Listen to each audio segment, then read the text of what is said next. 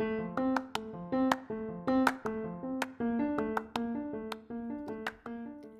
everyone, I'm Mizelle, and this is part 2 of the Dandelion season finale. In part 1, you met HLS2L David Hicks. I hope you can see why at about 7 minutes into my first call with David, I texted the production team that I was kind of obsessed with him. It wasn't even until about minute 45 of that call, though, that David told me he has stage 4 colon cancer.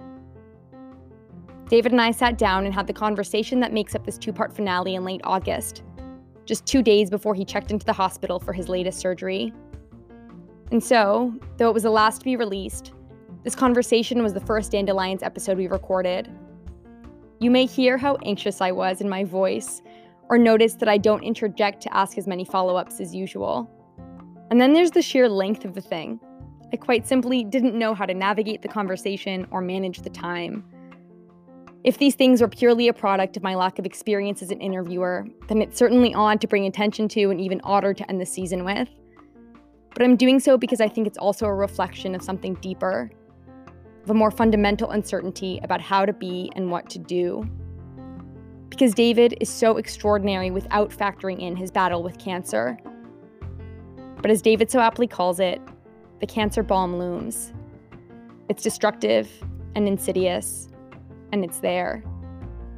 In our first call, I got to know him and appreciate all that he is outside of the cancer, and I thought that you should as well. That was part 1. I hope that in hearing the vulnerability of David's reflections in part 2, you see why my stress about how to deal with David's pain and sickness has been replaced by an even deeper gratitude for what is an inescapable nexus between who he is outside of his cancer and who he is because of it. In anticipation of this release, I asked David if and how he wanted me to handle the passage of time and all that has come with it between recording the conversation and then releasing the episode. He sent me 2 voice notes back. In the first, he said that he felt comfortable with me sharing the following update about his prognosis. David's post-surgery scans show that the cancer is back. There is no medical cure, and he is moving to clinical trials and alternative approaches. A few minutes later, in a second voice note, David added, "You can say that I explicitly say that everything I said at that time, when we had the interview, when things looked better, remains completely true, and I stand by it all." David Hicks is an extraordinary soul, and I count getting to know him and call him a close friend the gift of a lifetime. A gift that you all and this project have given me. But more on that later. For now, it's time for part 2 of Meet David. There's a lot going on in the world, as you said. What's going on in your life now? Impacting? I don't really know how to say it. It's like a ridiculous transition. Yeah. Well, I mean, my health is that. Yeah. So, so I am going through treatment for colon cancer. I was diagnosed like a year and a half, a little under a year and a half ago, with stage 4 colon cancer. And so that has been a obviously huge thing in my life, in all ways. And it's drawn out a lot of spiritual growth. And yeah, wait, was the question about spiritual or just about, I'm forgetting? I guess I don't really know. I think we can just I dropped the cancer bomb, right? We had a segue. It's like a ridiculous, that's almost how and that's honestly been, to be totally honest with you, I think that's part of what's made me so nervous about this interview is that when I first spoke to you, I had no idea. Like I truly had no idea. Yeah. And so everything that you were telling me as we were doing it the first time was, it was a bomb. It was like out of nowhere. And I couldn't, every question that I asked was in the context of me hearing it for the first time. And now obviously I'm hearing it with the context of knowing what you're going through now. And also just the anxiety of like, how do you make that transition? How do you say, hey, you're getting surgery, it's the 23rd. I have it on my calendar, date surgery is the 25th. Like, how are you feeling? Sorry, is that a question or just describing how Just my, that. It's like, that's what I yeah, actually want to ask. I want to start this interview being how's like, it dude, going? your interview, what is happening in your life right now? Yeah. Yeah. It's been absolutely insane. It's been, yeah. I mean, uh, so I guess, would it help if should I just go back to kind of the start of it and walk through, try to give the 10,000-foot view of what this last year and a half has looked like? Is that the Sure. best way here? We can give the overview and then we can dive into the feelings. The feels, yeah. First facts, then Yeah. feels. So Perfect. I'm a joint degree student, Kennedy School, doing public policy degree, and then at HLS, law student. So I started first at the Kennedy School, just as single degree over there, and I joined for the joint degree at the end of the year. So I do my first year at the Kennedy School. This would be the year before last, and I get in to HLS, very excited, going to be starting next year. I have a grant from Harvard to go back to China, which is where I lived for a few years before starting grad school. I'm planning to go back and do a big writing project. And You're killing it. You're like on top of the world. I'm like, yeah, I'm like, basically. So like I'm hearing that. I'm like, okay, cool. So you peaked essentially. yeah, I mean, I'm feeling good. I'm feeling in control. I'm feeling stable and hopeful about future, right? And very shortly after these things, I had seen a doctor. I had had some blood in my poop for a few months, and not much, but I talked to my primary care physician. And they were like, "Don't worry, you're probably fine, but we can't identify it, so you should see a specialist." Specialist said the same thing. "Don't worry, you're probably fine, but I can't identify it, so you should get a colonoscopy." Everyone had said, "Don't worry." So I scheduled this colonoscopy to happen during finals. So it's final season at the Kennedy School. I'm about to go to China, start at HLS, and I have a colonoscopy and I leave it. And, I'm still under anesthesia in the hospital, and the tone just shifted 100% from "this is probably fine" to "you need to go get a scan immediately and blood work immediately. There's a mass in your colon." So what happens in that moment? I mean, it's, yeah, it was insane. My girlfriend at the time was with me. We had not been dating for too long. And, I say that because you can imagine the intensity that immediately is introduced. She's there. I need a ride from someone not under anesthesia after. So she's with me, and the doctor calls her in. So she's getting the news before I am. I'm kind of watching him tell her about, and he's giving her directions. "You need to take him down here to this part of the hospital right now. Here's the directions. Go straight, go right, da, da, da." And I'm kind of still, the anesthesia is wearing off, and I'm watching him talk about me to her. And I'm just like, what is going on?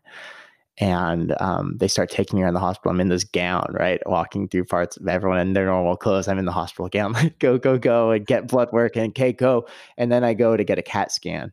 And that's when it really hit, because they say, yeah, drink this contrast solution. It'll show up on the scan, and we need to wait for the contrast. So it goes from speedy, run around the hospital, to sit. And I remember saying to her, I need to go call my parents. And so calling my parents, it's just, it hit of just, I remember going to the bathroom and hearing myself. It was all this out of body thing, but hearing myself to say to them, and they were thinking I was fine, right? It's this quick colonoscopy. And then, so I have these texts from them, "Hey, how'd it go? How'd it go?" They're not worried, but then I'm not responding because I've had to do all this stuff at the hospital. So I remember calling them, they pick up immediately, right? And I'm just like, they found a mass, and I just break down crying when I say that. And it was this switch from out of body to like, oh my God, I can't believe I'm saying this, right? And then going in the CAT scan machine and hearing the nurse set me up on the machine, and the other nurse who's kind of getting my, I guess, stuff pulled up on the computer in the back, she calls out to the nurse who's with me, "Hey, where's his information?" And the nurse is like, he was just moved right to the top of the list. You should find it there. And she leaves the room and they turn the light off to start this scan. And I just remember hearing that, right? He's been moved to the top of the list. And it was this like, oh no, like how serious is this? And it's scanning my body, right? And it's like, breathe in, hold your breath, like exhale. And I remember seeing the scan machine going on all these other parts of my body that were not my colon, and your mind just starts spiraling. So it was exceptionally intense. I was I tried to finish a final the next day. I like Gunner, we're back to the gunner. Final. I had to take home final. I tried to finish, and I went to my program director's office, and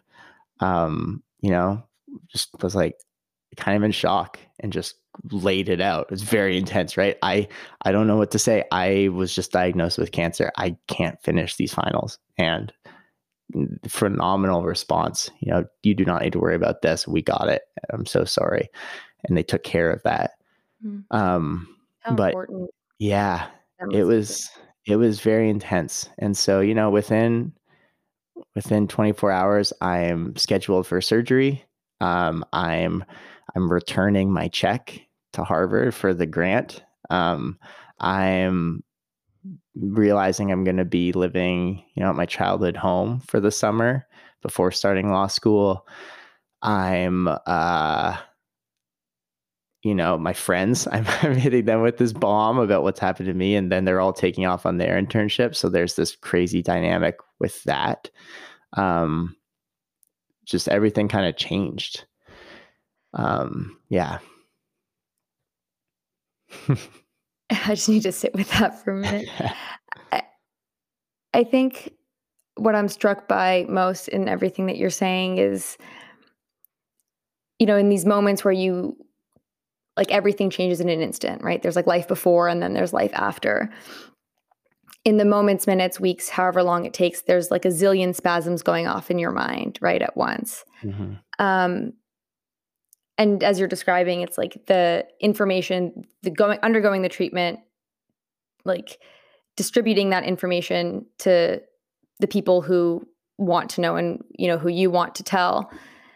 There's like going through it. And then there's also as you mentioned, like the returning the check and your friends going away. And so I think to do what you wanted to and what you were, pre that moment on the path to do. I guess I'm curious to like hear, or not curious is the wrong word, but like, I just wonder what it is like to be dancing between those two, about like worrying about your health, but also mourning the loss of life before that moment.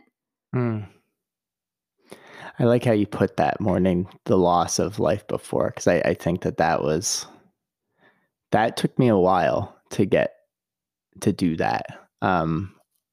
It's so easy, I have found, when you're dealing with something traumatic, to let yourself get preoccupied with details, right? And busy yourself as a way of kind of distraction or numbing or whatever.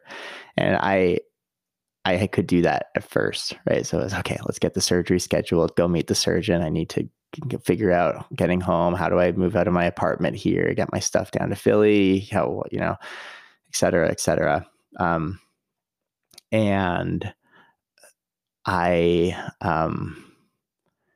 it wasn't really until after the surgery and the dust kind of settles and I'm back in my childhood bed, right? And I have nothing. There was one professor I was working with, helping him with an article.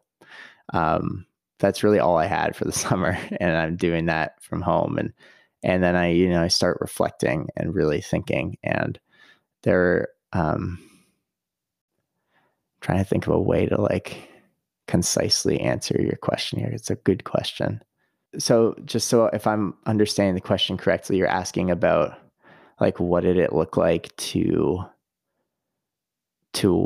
face it or to grieve it? Yeah, I think it's both. I guess it's a two-part question. One is how much of your mind, I mean, I guess it depends on where you were in your medical journey, right? But like how much of your mind is focusing forward on the fear, the anxiety, the stress of the cancer bomb, so to speak, Mhm. looking forward, and how much of your energy and mind and emotions is kind of more rather like focusing on the loss in the morning of the past. And then the secondary question is, how did those actually feel? Yeah. Yeah, I think a lot of it became about, for me, the process was mourning what like could have been. Um, and this is where, there's not a disconnect between what we've talked about with my faith background and this. And actually it's very prominent because I grew up in a community where people did talk about suffering. That's one of the things we do in youth group, right? And talk about in church. And so I had seen people who had suffered serious losses, who had been, from my outsider's view, eaten up by that and very consumed in things like self-pity, or in, destructive behaviors to numb it. And I had an abstract understanding of that. Suddenly I'm in those shoes. And so I think I know I'm exceptionally grateful for that, because I think it gave me a framework where it's like, all right, I've thought about suffering in the abstract. Now is time to like put it to practice. And how do I want to walk this journey? And so I moved, relatively quickly to that question of like, what's it look like to suffer well here? And I was really fortunate to be connected with another guy, around my age, who also had colon cancer while working on the Hill. Wow. So similar, stressful, busy job, and managed to do chemo with that. So I'm on the phone with him that night after I'm diagnosed. A friend connects us, and this guy, same faith. And so we're able to talk about it in those terms. And he prays with me, he talks about things that he had learned during his journey with this. And he recommends this book to me called Don't Waste Your Cancer, by this theologian, and John Piper, who had gotten cancer. And he just wrote a little book. It's a little pamphlet, of thoughts about what's it mean to like not waste an experience of suffering. Right. So I got that book right away and read through it and started reading similar things about how do you suffer well. And so that really took up a lot of my time in my better moments, right? Weaker moments, absolutely, like intense fear, intense anxiety. But fortunately, that was more the exception than the norm. Yeah, I hope this isn't like crossing a line, but I almost want to push back on like, it's not your weaker moment. Like that's human. Like it's not even human. That's the wrong word. It's in the same way with faith. It's like the interplay between doubt and belief. Like if you don't feel something, you can't heal it. Can I quickly Yeah, respond to that? please. Yeah, I Please. think that's a very important qualification from a not a Christian perspective. Like the way most people would hear weakness, you associate that with a negative thing, right? Yeah. In my faith tradition, the way I hear weakness is actually, it can be, there's a Bible verse like, in my weakness, there's strength. And so I use it in that sense. In my weaker moments, i.e., in moments where I forget to hone my mind or focus my mind on these things. And there's a lot of growth that has come from that, of when I can just turn my mind off for a little bit and kind of hear my heart more clearly. What do you hear when you do that? Fear. I hear fear.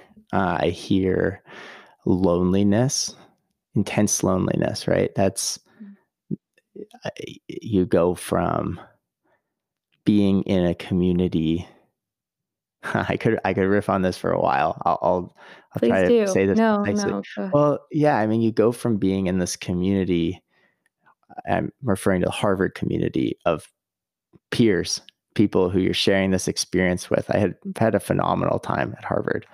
Um, People with such fascinating life experiences, and we're sharing about our experiences with each other, and globally minded, and I just really connecting with people on, and that's sort of the thing that bonds, right? Suddenly I'm on a very different path, in one sense, right? I'm dealing with a serious cancer diagnosis, and it suddenly looks like these sorts of things we busy ourselves with. I need to think about it differently. How do you date when you have a cancer diagnosis like that? It's hard, right? Um, how do you take a final too seriously? How do you get too into that? Like, if it becomes very hard for me to focus on things like school, because as soon as I meet a challenge, my mind goes to, well, I might die, so why would I bother with this? This is But stupid actually, anyway. how do you do that? Like, Yeah. Yeah. I mean, I'm learning that. And I think what I'm finding is you need a different reason. You need a different reason to care about these things. And for me, and I say this like knowing people who've made this leap, and knowing a lot of people who it's just hard to make this leap. But like, if your goal in education, I'll speak just for myself. If my goal in education is like, I want the best job, then yeah, I can't do this. How do you get through? I've got another 2 years of law school. How do you do that if it's about getting the best job? Because it's not an unrealistic, it's statistically likely that I die, within a few years of graduation. So work doesn't seem that important. Wealth accumulation doesn't seem that important. Um, so that can't be the framing. That can't be what gets me studying. It needs to be different. It needs to be deeper, right? And it needs to be something like, so what I do is I think, wow, this is amazing. I am learning about these systems, like these things that shape the world. I'm participating in these traditions that are hundreds, thousands of years old, right? Like the law, or policy school. It's understanding these frameworks, and wow, a person's mind came up with this framework, or someone came up with this law. How did they mess up so badly? Or like, how did they do so well? Or why did this, what led to this sort of thinking? So trying to like harness the curiosity as the guide, and learning for learning's sake, rather than some utilitarian, this is a tool to further my own life and my own ends, because it's uncertain for all of us, but the uncertainty is very apparent to me right now. And that's something, I mean, this sounds bizarre. I say this realizing listeners might be like, this guy is crazy, but I'm the host here. Okay. I'm the host. You're okay. Okay. Well, I mean, this next little anecdote, this is something I've been kind of wired this way for a while. And so I'll share what I do around New Year's. I've never made a New Year's resolution, but in college, I got excited. I forget how, but the idea of reflecting on mortality around the new year and letting that be an opportunity. So what I do, like once a year, usually around New Year's, unless it's too cold or whatever, is I go for a walk in a graveyard. And that sounds really morbid, but I don't mean it morbidly. I I love don't, that. right? And I'll look up, beautiful graveyards near you. A different one every year. Try to find a different one. Usually it's just because I'm moving around. So that's just been the reality. But yeah, little ones or big ones. And I just take a walk, and I just read the gravestones, and I read, I try to use my imagination, right? So you see birth date, death date, and I'm like, wow, that person was this old. And, family plots, and wow, that family, I wonder, this son died before the father. I wonder what that was like. And just really putting my mind to that. Or, wow, this person's grave is huge. They must have had a lot of money. Crazy. I've never heard their name before. Don't know anything about this person. Like, that's where their wealth got them. Interesting. And they somehow thought having a massive, gravestone here, a little shrine to them would keep them significant, and they died 50 years ago. There's nothing about them online. Like, that's kind of it. Yeah. And so for me, that is a really centering practice of just reminding myself of like, life's got to be about something other than just me. And I'm part of a world with a lot of people who, I think our natural wiring is, self-focus, self-absorption. And there's plenty of people who find ways to orient themselves differently, to be outwardly focused, others focused, and plenty of people who don't. And it's like, all right, how do I be in the former camp rather than the latter? And cancer diagnosis is a great way to face that directly and say, what am I going to choose here?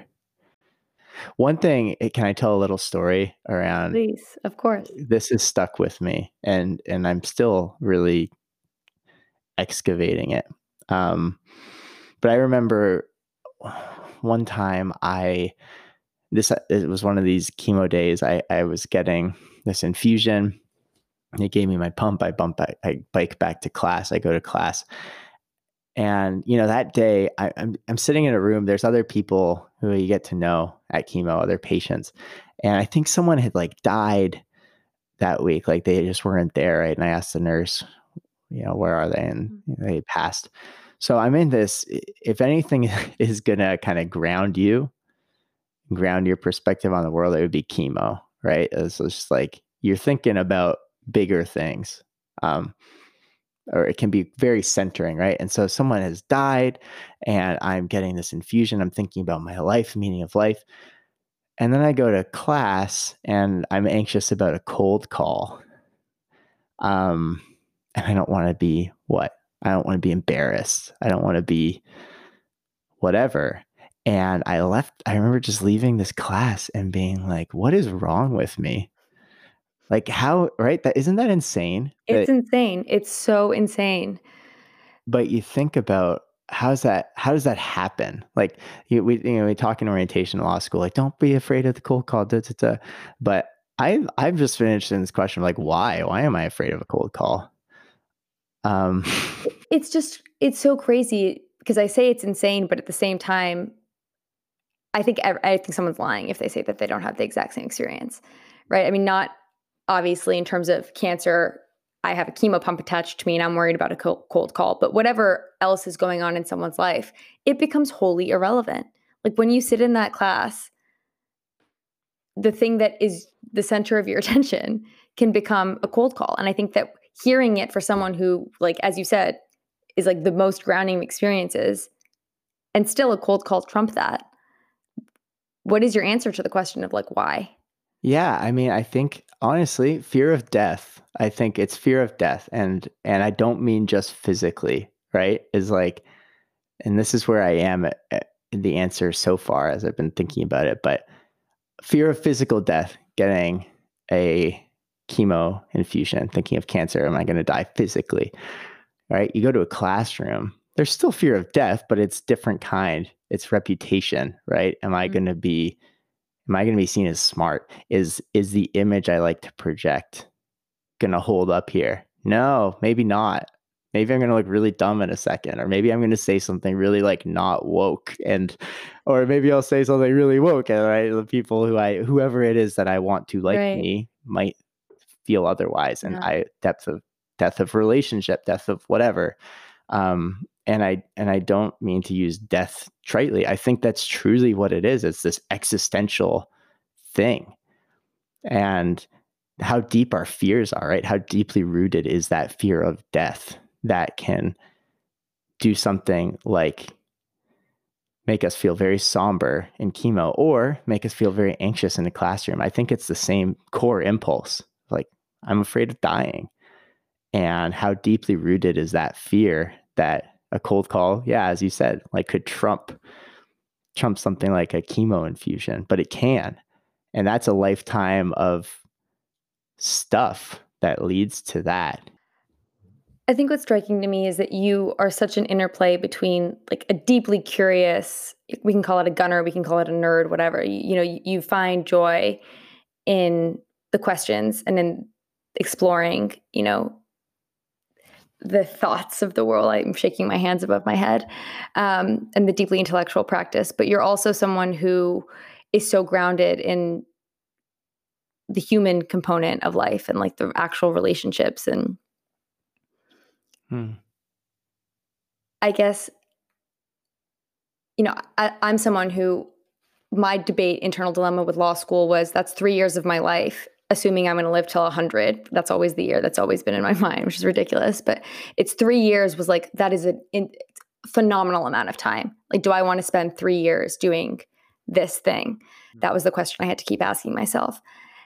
And you, a couple minutes ago, were saying, my prospects are 4 to 5 years. How do you sit with that?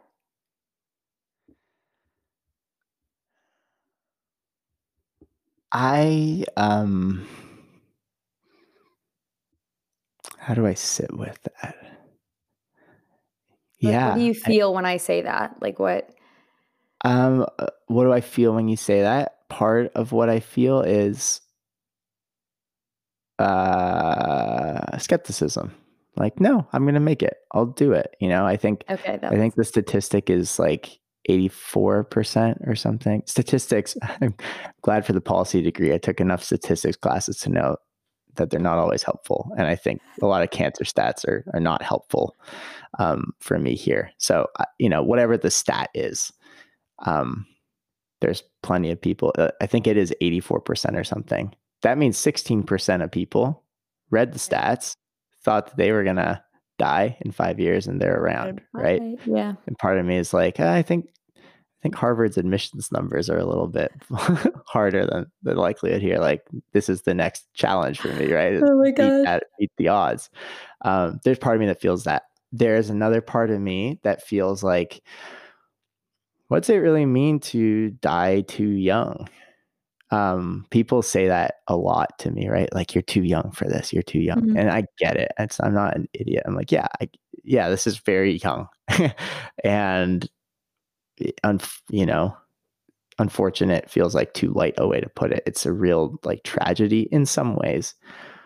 In others, to your point about scoping, how long is a lifespan? Like, whatever, 30 years, 100 years. In the grand scheme of things, of human history, it's a blip. And it's not about like quantity, it's quality. And I look at some adults who've, lived numerically longer than I have. And there's not a fullness there of years. And so when I hear you say that, like, you might have a short number of years, part of me is like, yeah, how do I live that really fully at law school? Right? I gotta do that at law school. But that's exactly my question. Right? My question's not like, sucks to suck, Dave. You have 4 years, like, ruh-roh. Yeah. It's, you're at law school. Yeah. How do you... Why would I wait? It's the question, like, why would I waste my time at law school if I might not have that much more? Is that... That's essentially my question. Yeah. I mean, I think the answer is, as I'm understanding it now, and I'll be curious hearing this interview whenever this comes out to hear how my thoughts have evolved, because they're evolving a lot. But as of today, as of whatever, August 23rd, 2020, I think that the question of a full life is really almost completely separate from like what we do. How we spend our time. I don't really think there's a correlation there at all.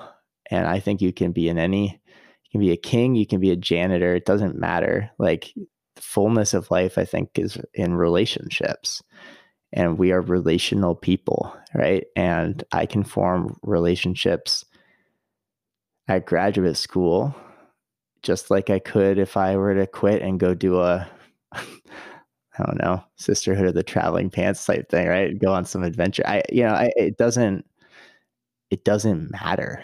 And so for me, I think how it changes my behavior now is like, I'm really not all that interested in filling all my time with classwork. And I'm not interested in letting fear of what some hiring partner is going to think of me guide my decision making.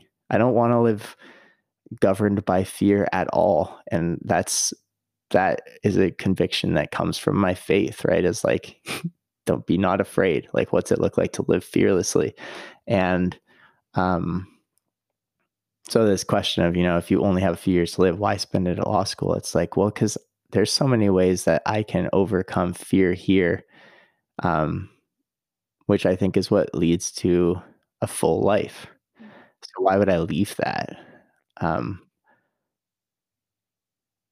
Yeah, it doesn't.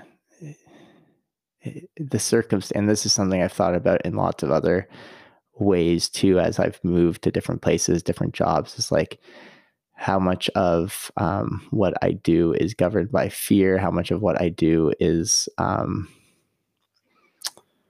do I want to put this? Like, I'm not sure I can think of a good way to put this, but staying in one place, I guess. Like, there's a lot of growth that can happen if you just stay in one place. And if I feel like, oh, I'm entering a new chapter, a new season, whatever, cancer diagnosis, so I need to move to this place. The core things, right? The fears, the loneliness, the whatever, those are coming with me wherever I am. So it's about doing what I can with what I have. And what I happened to have when I was diagnosed was, I'm a law student now. And rather than try to change my circumstances, I've chosen to just kind of stay in them. Fortunately, and I want to give this qualification because I have friends who are sick and have had to leave. Fortunately, I've been physically able to. I know there are plenty of people who need to walk away from things because they're physically not able to. That's not what I'm talking about here. It's like, as long as my body is functioning where I can get by, I want to stay where I am. I'm of the same mind that relationships are like the magic sauce of life.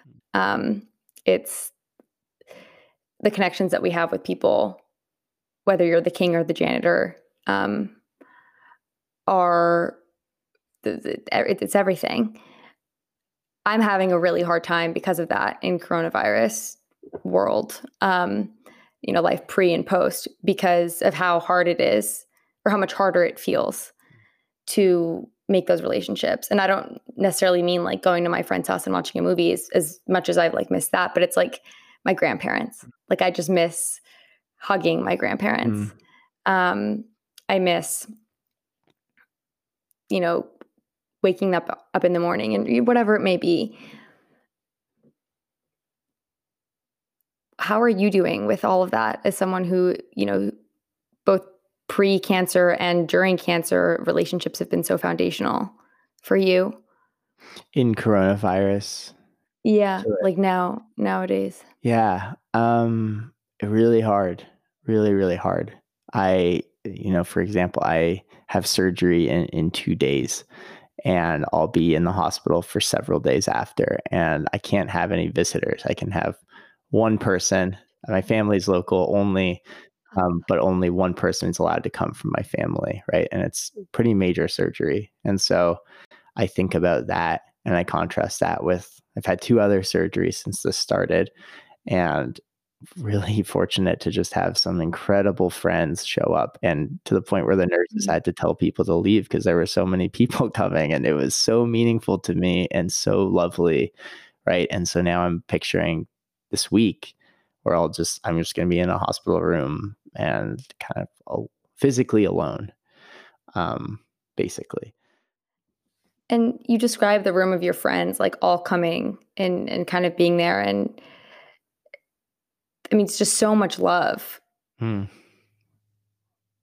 I have amazing friends. I love my friends so much. Yeah. I think this is like a hard question because, any answer you give is going to be like, oh, he was trying to be coy or whatever. But like, what do you attribute that to? Like, what is it about, who you are and the person that you bring to the room, do you think? Yeah, that's a hard one to answer. Yeah, it's really hard. I'm sorry. I mean, yeah, I'll try to be honest. Like, well, I'll tell you what they've said to me, because this is something a That's few friends have perfect. said. Yeah. I had a good friend of mine say, the reason people are giving you all this love is because it's the love that you've given, and and I think there's truth in that, um, but not fully. There have been people who've shown up, and I haven't really known them that well, and they've become friends. I've made friends through this, and I think this reminds me of something I wanted to say earlier and I didn't, about the loneliness and about fall. Yeah, okay. Going back to the comment about being on the same path of the other people at Harvard, and then suddenly being kind of alone. In my experience, that's the first step, right? You're hit with this traumatic experience. Oh, I have cancer, and my classmates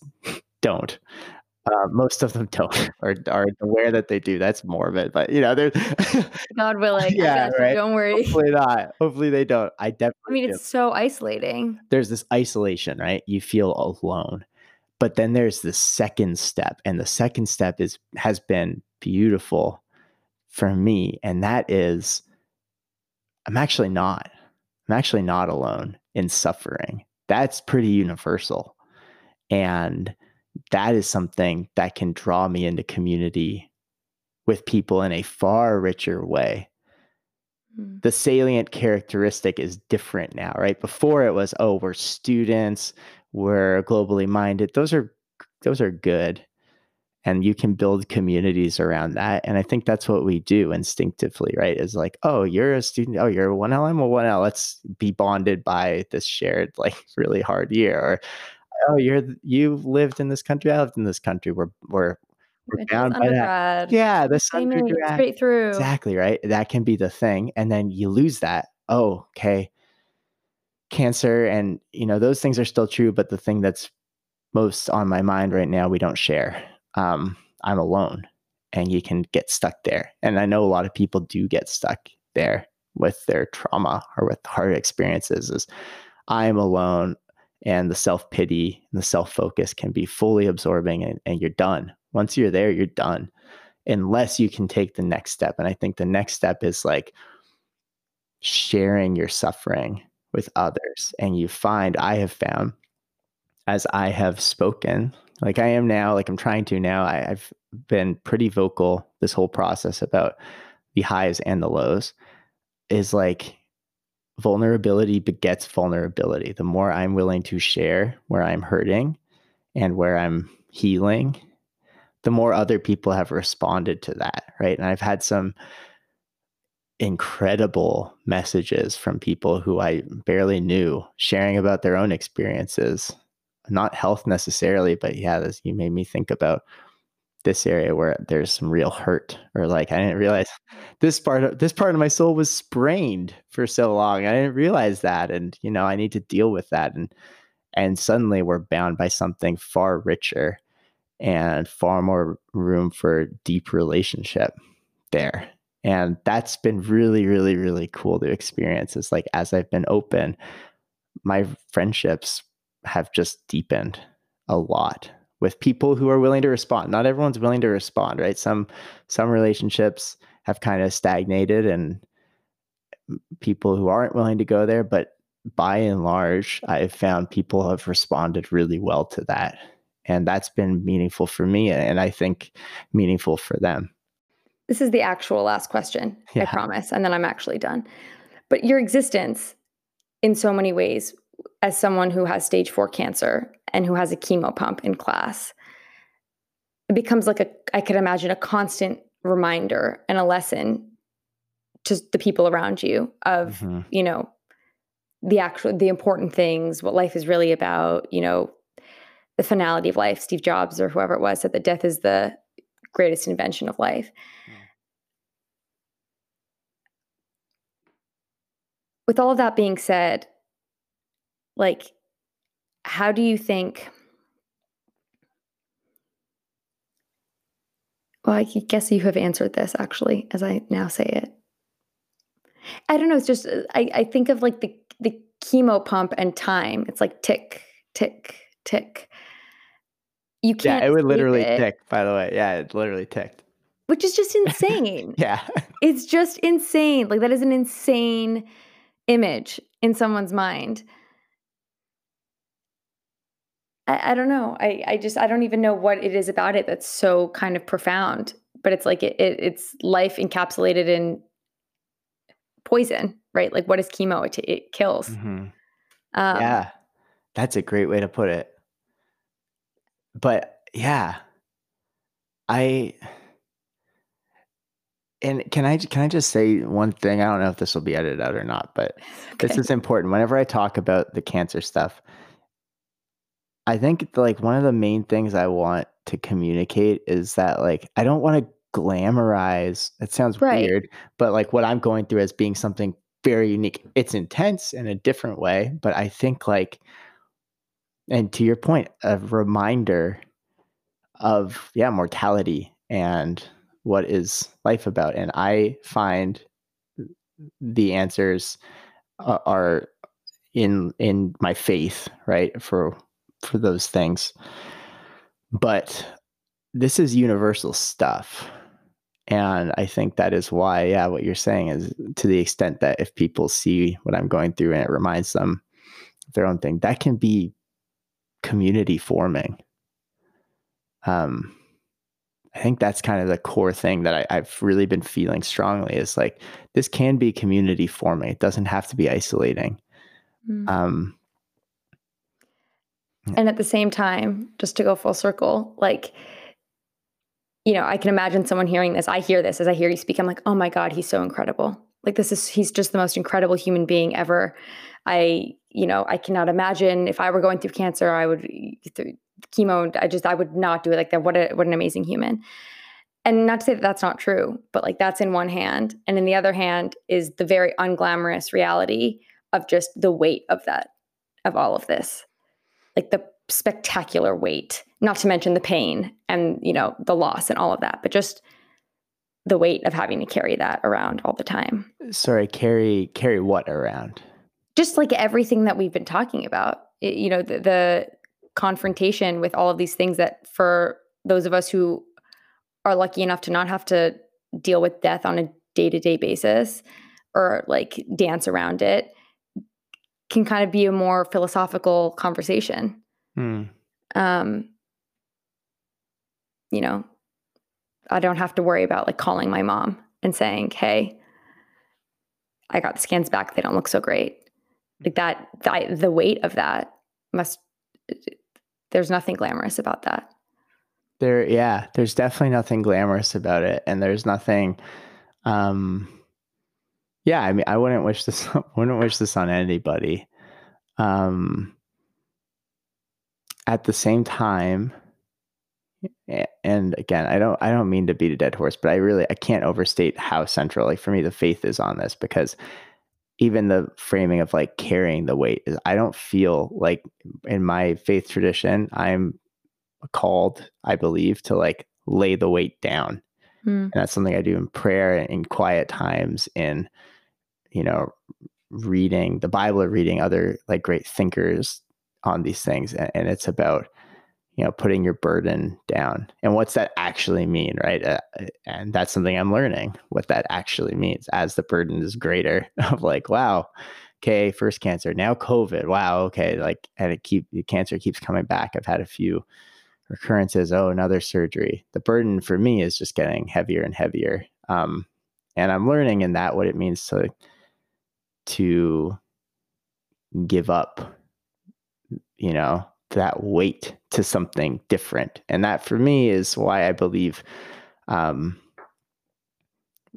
religion, or at least exploring these questions, right? People, I love talking about this stuff with people that one of my favorite thinkers, I'll try not to ramble here. I know we're watching the time, but No, you're my so favorite good. thinkers like David Foster Wallace talks about, he gave this commencement speech and he's saying, we're all I love worshipers, right? this speech. Yeah, it's a great speech. He's like, we're all worshipers. And he says, not Christian. I'm not sure what his religious background was, but he's like, a reason to make it God in whatever way you want to think of God. I think in the Christian way, but it doesn't have to be strictly that. For my point here is like, because anything else will kill you.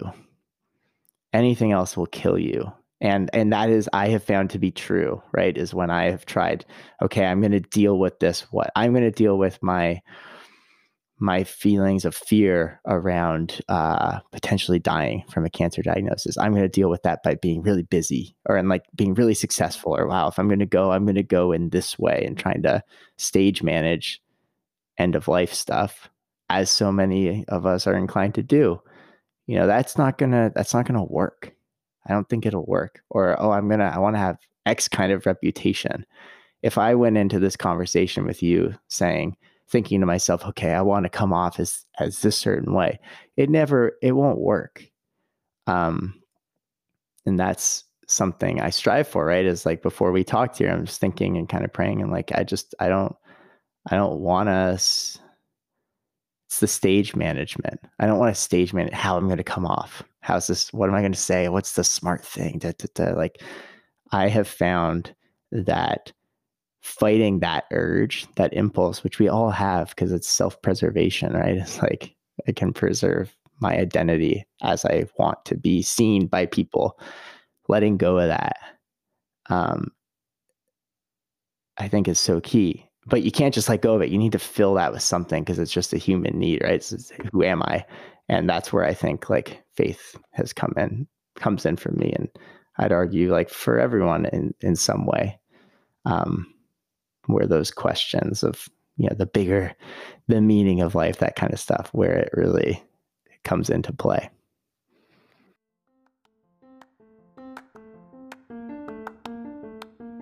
Thank you for listening to Dandelions, a podcast sponsored by Student Government at Harvard Law School. Dandelions is executive produced by Anjali Banjiri and me, Mazel Adasami. Produced by Sam Harris, Solange Adasami, and Danny Belgrad. The show is written by Sam Harris and edited by Danny Belgrad. Artwork designed by Georgia Salisbury. Special thanks to Christy Jobson, Sam Parker, Sarah DeLorme, Diego Alvarez, Noel Graham, and Billy Wright. The views and opinions expressed in this podcast are those of the speakers and do not necessarily reflect the official policy or position of Harvard Law School or Harvard University. Thanks so much for listening, and see you again next time.